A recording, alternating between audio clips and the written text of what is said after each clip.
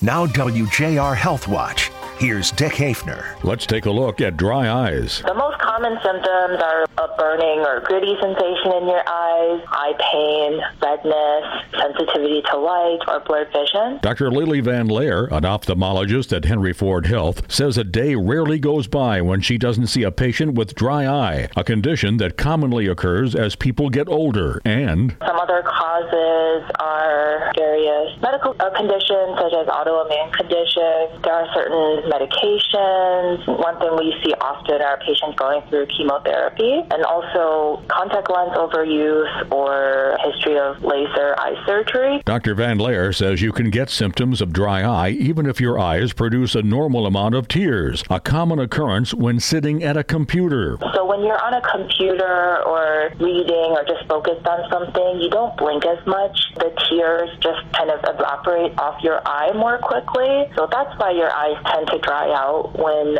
you're working on a computer. Eye drops or warm compresses are sufficient for most people, but when those don't work, there are medications that help your body to produce more tears. There are also punctal plugs or punctal cautery in which we plug the drain or the tear ducts, and that helps the tears that you make to stay on your eye longer. With the aging population, eye doctors will see more and more patients with dry eye. I'm Dick Haefner for WJR HealthWatch.